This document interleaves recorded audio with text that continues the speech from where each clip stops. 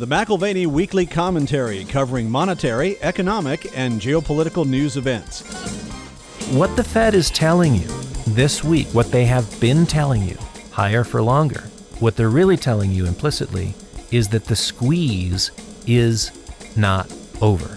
And what I'm suggesting is that you still need to batten down the hatches. Now here are Kevin Orrick and David McIlvaney. Welcome to the McIlvaney Weekly Commentary. I'm Kevin Orrick along with David McIlvaney. David, we're sort of critical when the government revises numbers, and I remember sitting last night and we were having an unusual scotch. It was a scotch that came out of Japan, if you can call it a scotch. It was that type of whiskey we were sitting and sipping. And I watched you walk into the restaurant, and I hate to say it, you looked like you were really hurting from the marathon that you had run this weekend, but you were happy because you had run so fast. Now, I heard this morning that we may need to revise the numbers a little bit. Well, I do still feel like I got ran over by a truck or something. At least that's the way I'm moving. But I remembered wrongly. When I ran my second marathon back in 2019, I ran fast. But I remembered running slower than I did this last weekend in California. My back of the napkin math had me shaving about 35 seconds off per minute mile. So it was worth your limp. It was worth the stiffness that Absolutely. you had. Yeah. I felt pretty good about the limp because, clearly I'd been running so much faster. The data. I couldn't find online my race results from 2019, the Rock and Roll Marathon. And so I went back to my spreadsheet, trusty spreadsheet.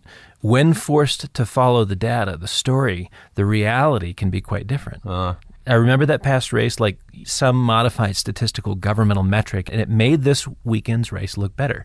And I promise you, it's purely unintentional. As it turns out, my race was not faster by a cumulative 15 minutes, but by a mere 21 seconds. Wow. That was a lot of pain for a mere 21-second gain. Yeah, but you still beat the time, but you're right, because you were thinking, gosh, I beat it by 15 minutes, it's worth the pain. I wonder if politicians had to be held to the same standard where they actually went back and looked at the statistics and there was a consequence for their actions. Sometimes they do, and I think the crime data mattered a great deal in Chicago. We mentioned last week Lori Lightfoot and the election. She ended up getting roughly 17% of the vote, not enough to stay in. So first Chicago mayor to lose a re-election in 40 years. Wow, that's amazing. Nobody loses a Chicago mayorship. No, it's pretty hard. In the land of the rigged election. Yeah. And of course, she blamed racism and gender for her election loss. Oh, of course. But perhaps merit still matters. Perhaps doing the job was, in this case, relevant. Wasn't she defund the police all the way? 100%. Violent crime in Chicago turned an oasis of blue votes into intolerance of a new status quo, which was decidedly light-handed on crime. So it makes you wonder if they want to see support for the officers in blue instead of vote for the party that is blue. Well, crime's going to be a defining issue in 2024, as it was in 2023 for Lori. Democratic-controlled cities and states may face higher political costs, frankly, than politicians are interested in paying if the tone on crime doesn't change. And so it's either time to talk tough or follow through. And again, this is where political legacies can come to an end. John Donne, you probably remember the phrase, "Therefore send not to know for whom the bell tolls, it tolls for thee." Doesn't it give you a little comfort, though, that we live in a country where the bell still can toll? China, the bell may never toll for Xi. No, it is fascinating. We are witness to a major shift in Chinese politics and by proxy to the rest of the world. Xi Jinping continues to consolidate power and surround himself with long-term allies as the state prepares to extend its influence into every area of business and technology. They spent the last 2 days through the weekend sort of solidifying that. And an offshoot or consequence is what's called golden shares, one way of describing the new structure of influence and control over all companies the state deems important. If you're going to see the implementation of the party's prerogatives, then these golden shares, small, select ownership of individual companies, they'll own a piece of every company that requires oversight and accountability. we're solidly in a new era of the CCP, control of markets. It's amazing to see that because what they call it, golden shares, it reminds me a little of the Sesame credit system that they've set up as well, where it's just more and more seeping control, a little bit like leaven in bread. Mark Mobius goes all the way back, at least for my memories, to the 80s when he worked for Franklin Funds. And Mobius right now has a little bit of his own funds trapped, doesn't he, there in China itself. Yeah, everyone's referring to Xi Jinping as the most powerful Chinese leader since Mao Zedong. It's important to think of the kind of control that Mao had in the country and what that implies. Powerful leadership is not necessarily an accolade. It's not necessarily, wow, this guy's a powerful leader. No, what's being said there is that the control function is so great, we haven't seen a clampdown on various expressions of freedom since Mao Zedong was in power. So Mark Mobius came to fame as an international investor working with John Templeton and describes not only the control of capital from inside to outside the country, that is capital controls. In fact, he says his HSBC account in Shanghai, he's no longer allowed to transfer money outside of the country. But he sums up his concerns reflecting on sort of this new Chinese trajectory, saying that the bottom line is that China is moving in a completely different direction than when Deng Xiaoping instituted, when they started the big reform program. We need to keep in mind, like you said, what kind of control we're talking about. I talked to a lady last week who grew up in Cambodia, surviving. Her mom literally had to barter for 4 years, to stay alive. 2 million people were killed during the Khmer Rouge. Now, granted, that's not China, but I remember seeing and actually having the picture of people lined up when the Mao control takeover occurred back in the 1940s. The fear on their face was amazing. It's a different kind of control than Americans really have ever experienced. Yeah, we have. We're witness to this monumental shift in how China relates to the world. And so first, it's power management within, which is necessary for power projection beyond Chinese borders to the areas they've sought to influence and through the areas they claim as their own, at least as they draw their maps. Well, maps are so important. You and I have talked about this. I just read a book on the days of Captain Cook, when the British Empire was exploring and mapping the South Pacific. Those areas worldwide remained pink on the map, which represented the British Empire. What does it look like when areas are starting to look red that we don't really believe are Chinese controlled? Well, in terms of economics, they've got a new growth target, 5% in China, well off the blistering pace set in recent decades, but a healthy target nonetheless. For February, China's services and manufacturing PMIs were very healthy. Services came in at above expectations of 54.4. They got to 55. So no recession there. No. And coming off of January's 52.9. Demand seems to be recovering. And the primary inconsistency to date is that commodities have yet to equally reflect that reopening. It was almost sort of the buy the rumor, sell the news in terms of commodity move, because we did see a sharp rise in commodity prices sort of October forward, again, consistent with what you'd expect in terms of the Chinese opening. And there hasn't been a lot of powerful movement, follow-through, I should say, with your industrial commodities since then.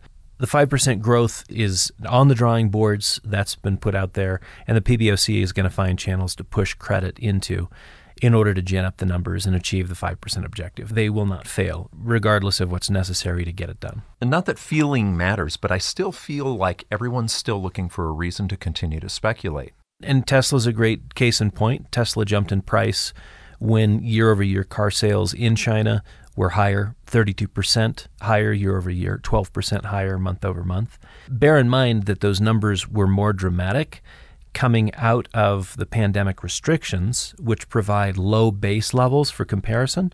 So if you're not selling anything for a period of time and then it increases even a skosh, then it's a really big increase compared to that base level.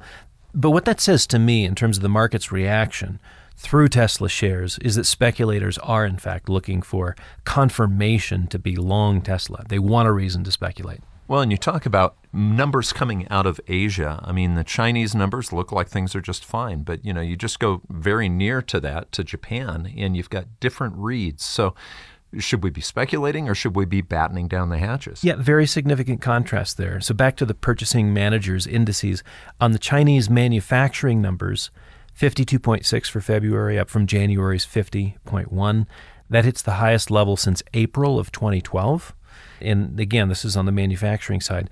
This strength in China is in stark contrast with the Japanese equivalents, also a global manufacturer, exporter, first class, but their levels fell to the lowest levels we've seen in 2.5 years. Quite a contrast. And at the fastest pace since July 2020. Remember, we're in the early stage of the pandemic at that point, pointing to weak domestic demand and, as they described it, a global economic slowdown. So purchasing managers in Asia, you've got two extremes, but what about here? Yeah, the Institute for Supply Management, this is the manufacturing numbers out last week, a little bit closer to home. They barely moved, right? So again, kind of ambiguous. Is it as positive as the Chinese numbers? Is it as negative as the Japanese? No, we're kind of lukewarm right in the middle. But alarmingly, what did move was the prices paid component. It was expected at 46.5. So this is, again, an indication of increased inflation in some of your underlying costs. 46.5 up from 44.5. Expected at 46.5. Up from 44.5, but alarmingly well ahead of that at 51.3. And that just signals that corporate leadership is still trying to get ahead of future cost increases. So they see on the horizon higher prices. That's right. And again, some of these things may seem like boring details, but inflation expectations coming off of CPI, PPI, and PCE, now they have a confirmation of higher levels on the horizon, again, coming from more of the corporate perspective. And it just suggests that PPI is not quote-unquote anchored. So the producer price index, if PPI is not anchored, then I can promise you CPI won't be either, because producer prices today become consumer prices tomorrow. And to the degree that they're beginning to sort of hedge their bets on higher inflation expectations, you can expect the same thing to be on the main or the street level as consumers do the same. I mentioned the contrasting Japanese and Chinese manufacturing numbers just to show that global recession concerns are palpable amongst export giants, even as China's return to the global economy is likely to reinforce inflationary pressures on goods. So the bottom line is that stagflation is not off the radar yet. One of the things that we've talked about over and over that you watch is volatility.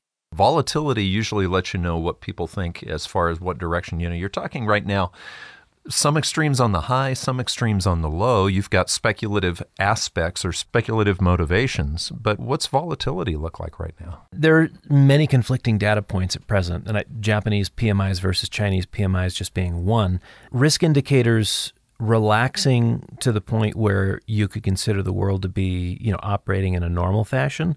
That's come into our conversation with the wealth management team for a couple of weeks now, as risk indicators are basically saying, we're doing all right. There's not a lot to be worried about. And it would imply that there's reduced levels of geopolitical, economic, and financial market uncertainty. Except that interest rates are rising, and we're seeing more and more pressure at the sort of periphery to the bond market. So if you're thinking about junk debt and peripheral European or emerging market debt, rates are rising in a lot of different places. So when interest rates rise, what you're really seeing, the cost of borrowing go up. In other words, the fear of default is higher. So that's in contrast to the volatility dropping on the VIX. Yeah, so this is where there's, again, a contrast. Equity markets have rallied in tandem with bonds since October of 2022. And the VIX has dropped, showing an options market perspective on risk.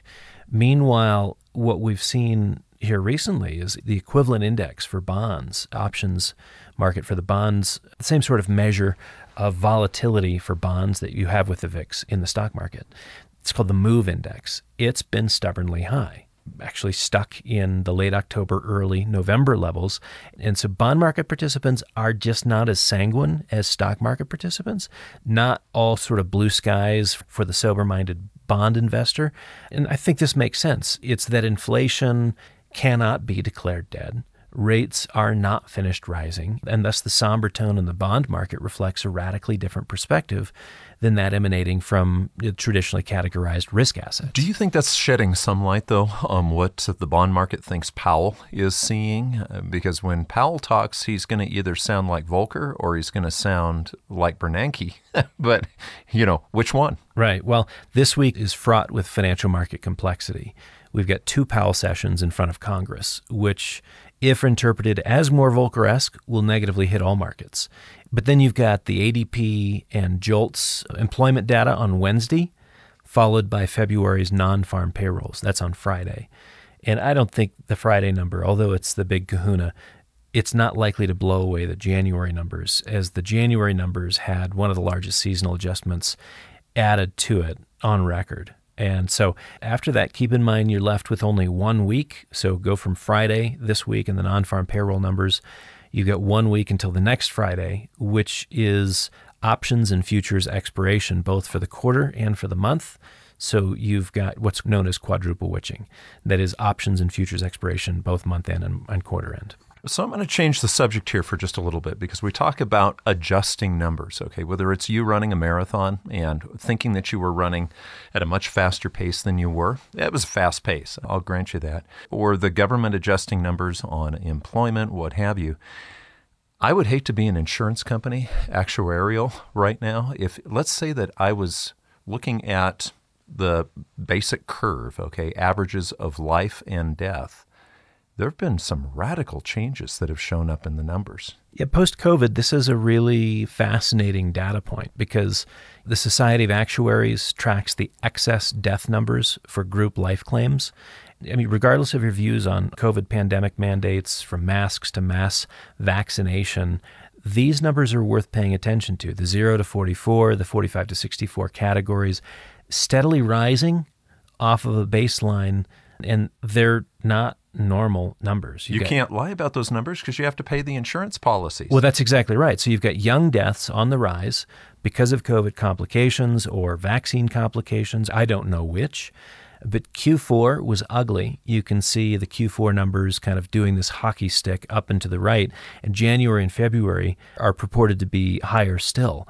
Something we know for sure is that healthcare will be impacted for years to come, and that life insurance may take on a new inflation bias as the actuarial numbers have to be factored in, as lower age deaths go into the mortality stats. So just a practical bit of advice, and I forgot to mention this to a young man I spoke to last week in a consultation. If you're sub 40 and have thought of getting life insurance, I prefer term just because I want it covered for the time frame where we're raising kids and whatever. That's a personal preference, but you may want to do that before insurance companies increase rates more radically than they already have.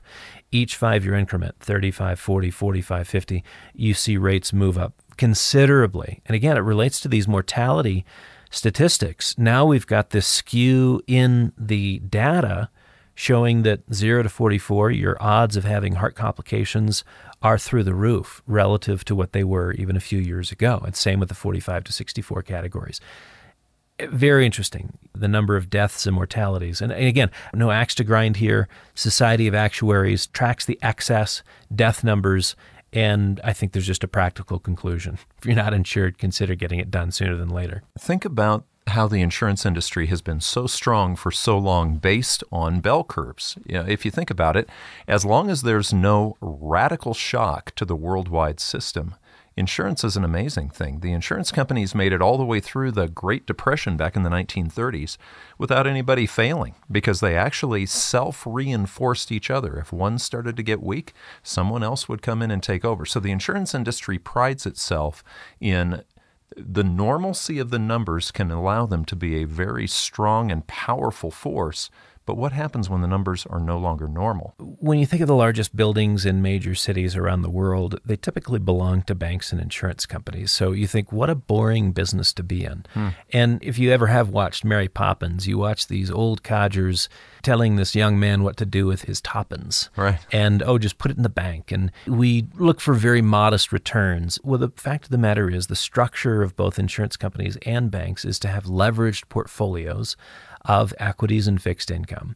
And they typically are considered to be safe. Is that changing now, though? Well, on the topic of insurance, there's an article in the Financial Times, it was about a week ago, February 26th. I think it's important to mention something is shifting there, and it's an ownership problem. As more private equity companies are buying up insurance companies, there is a marked deterioration in the quality of assets managed within the insurance company's portfolios. Because private equities, their goal is different than an insurance company. They're making as much money as fast as they can for their shareholders, and they've found a pocket of stale capital that they can invest, and it doesn't have a particular date. The liability structure is spread out over a long period of time. So no surprise, really, that private equity is playing fast and loose. I wonder if there aren't more than a few solvency shockers around the corner with those companies that have taken on bigger and bigger risks to juice the returns on their portfolio of stocks and bonds.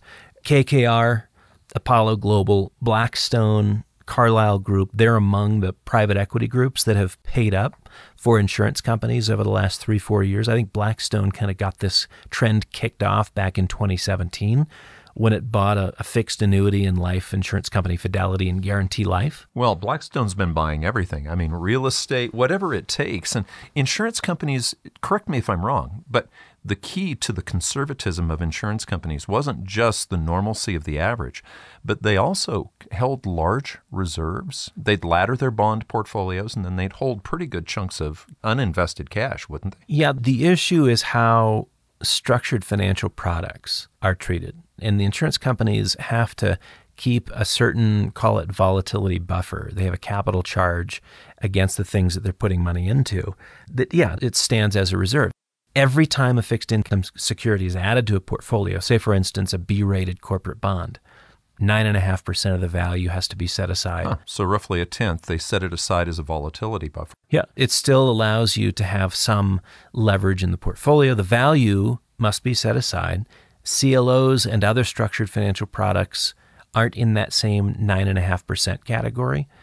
On a blended basis, they're as little as 2.9% as a capital charge.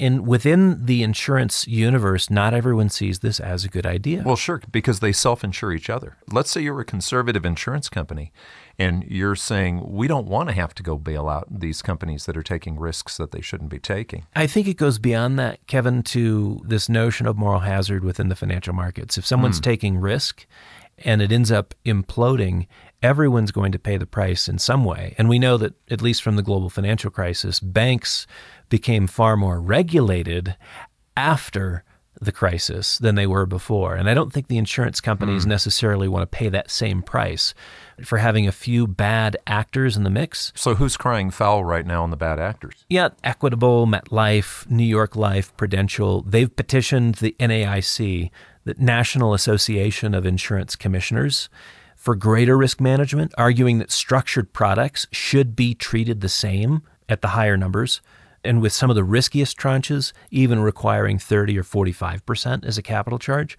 which makes all the sense in the world to me. But there's no surprise, the private equity guys want to continue to play fast and loose. They found these pockets of capital, tens of billions of dollars, which they can use to invest in their own products. Tell me there's not a massive conflict of interest here, but they've been doing it for 5 years. It's like, hey, there's the insurance companies. I see money. I see a pot of gold. Let's go invest that money.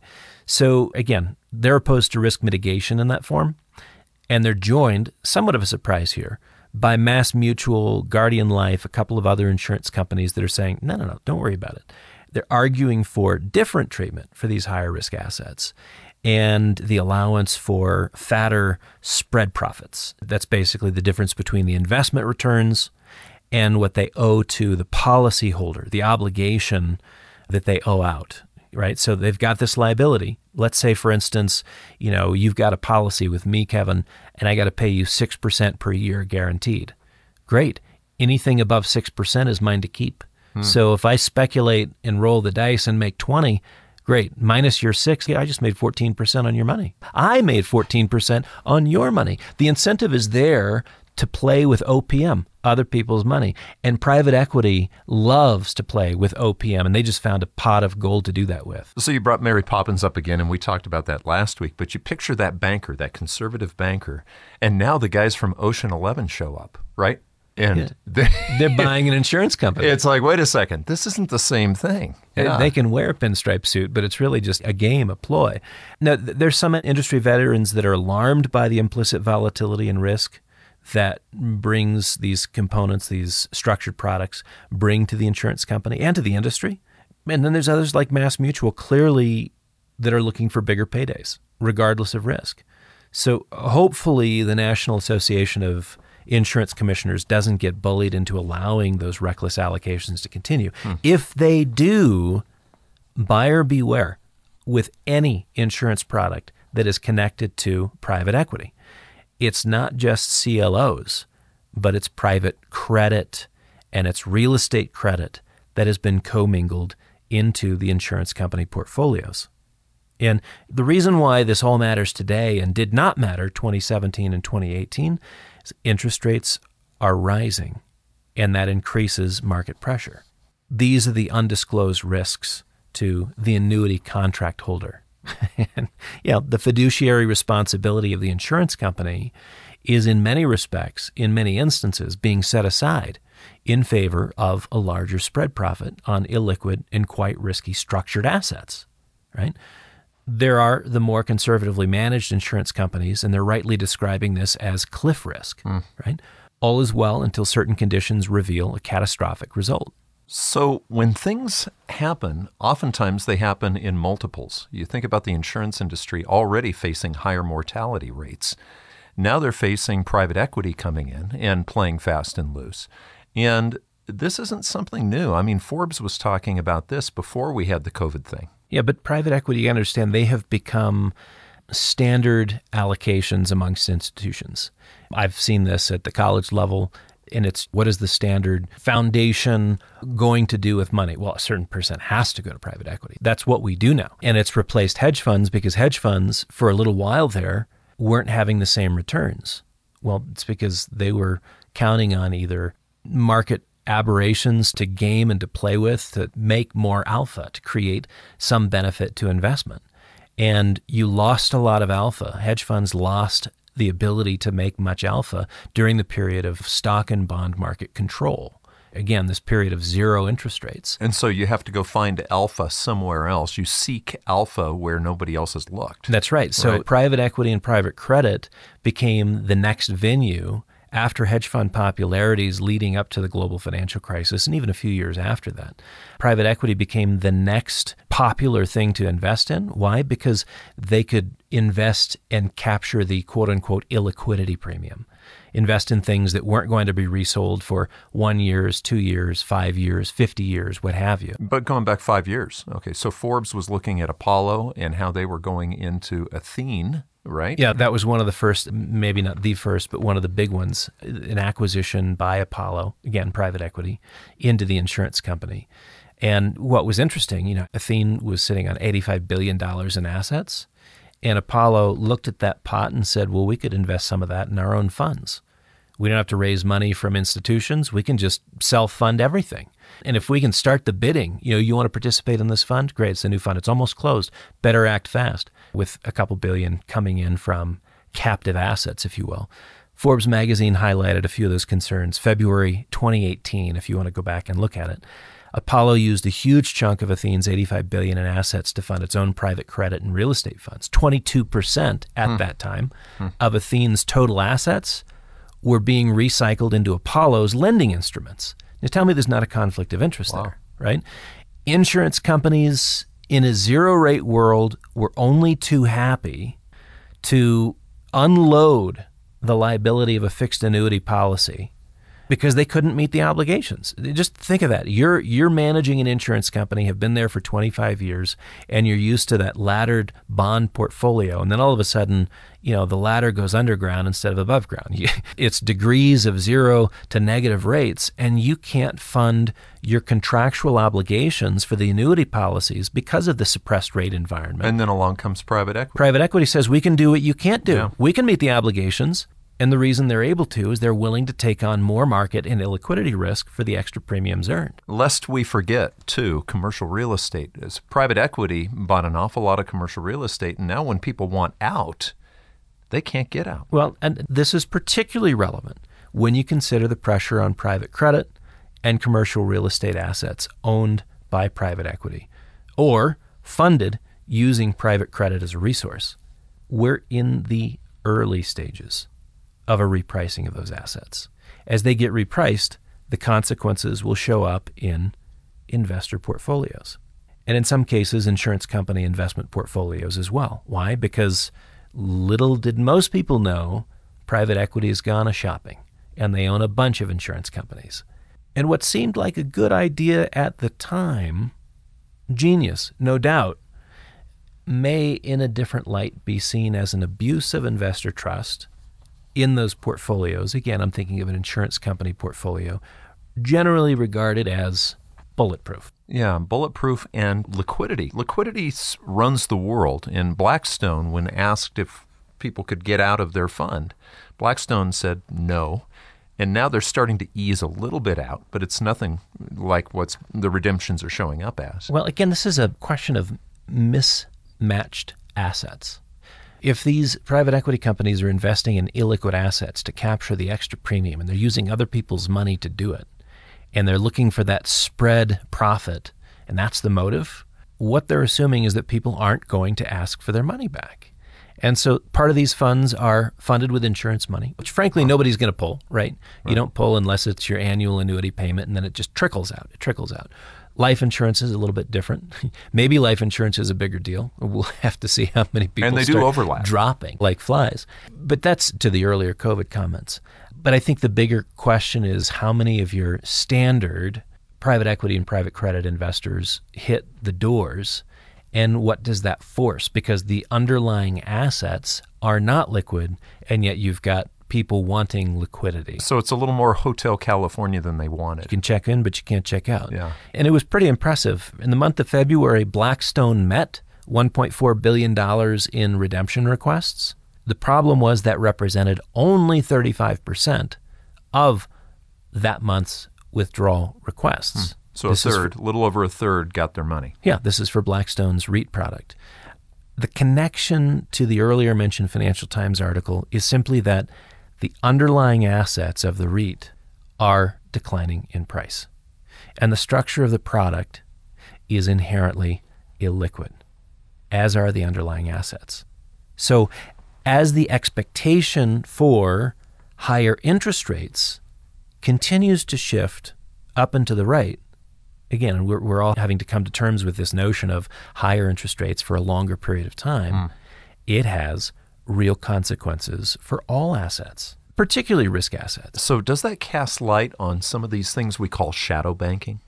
Well, I mean, what we've been describing really is shadow banking. The fact that you are creating loans around the traditional banking channels, and these are not your traditional bond offerings from Wall Street. Shadow banking is essentially what we're talking about. Private equity, family offices, syndications of real estate investors pouring billions of dollars into structured products that tie to underlying assets. Many of them, particularly the structured products of your family offices and your syndicated real estate lenders, you're talking about illiquid real estate. And interest rates are rising. With prices of those assets under pressure because of those rising rates. So what the Fed is telling you this week, what they have been telling you, higher for longer, what they're really telling you implicitly is that the squeeze is not over. And what I'm suggesting is you still need to batten down the hatches. So speculation, maybe not. No. I feel like I've said this for too long, but gold and cash represent a healthy way to mitigate the market volatility still in front of us, in what might turn out to be a lot of pain still ahead and not a lot of gain. Again, unless you maintain adequate reserves for the final pain-filled miles. You've been listening to the McAlvany Weekly Commentary. I'm Kevin Orrick along with David McAlvany. You can find us at McAlvany.com, McAlvany.com. And you can call us at 800-525-9556. This has been the McAlvany Weekly Commentary. The views expressed should not be considered to be a solicitation or a recommendation for your investment portfolio. You should consult a professional financial advisor to assess your suitability for risk and investment. Join us again next week for a new edition of the McAlvany Weekly Commentary.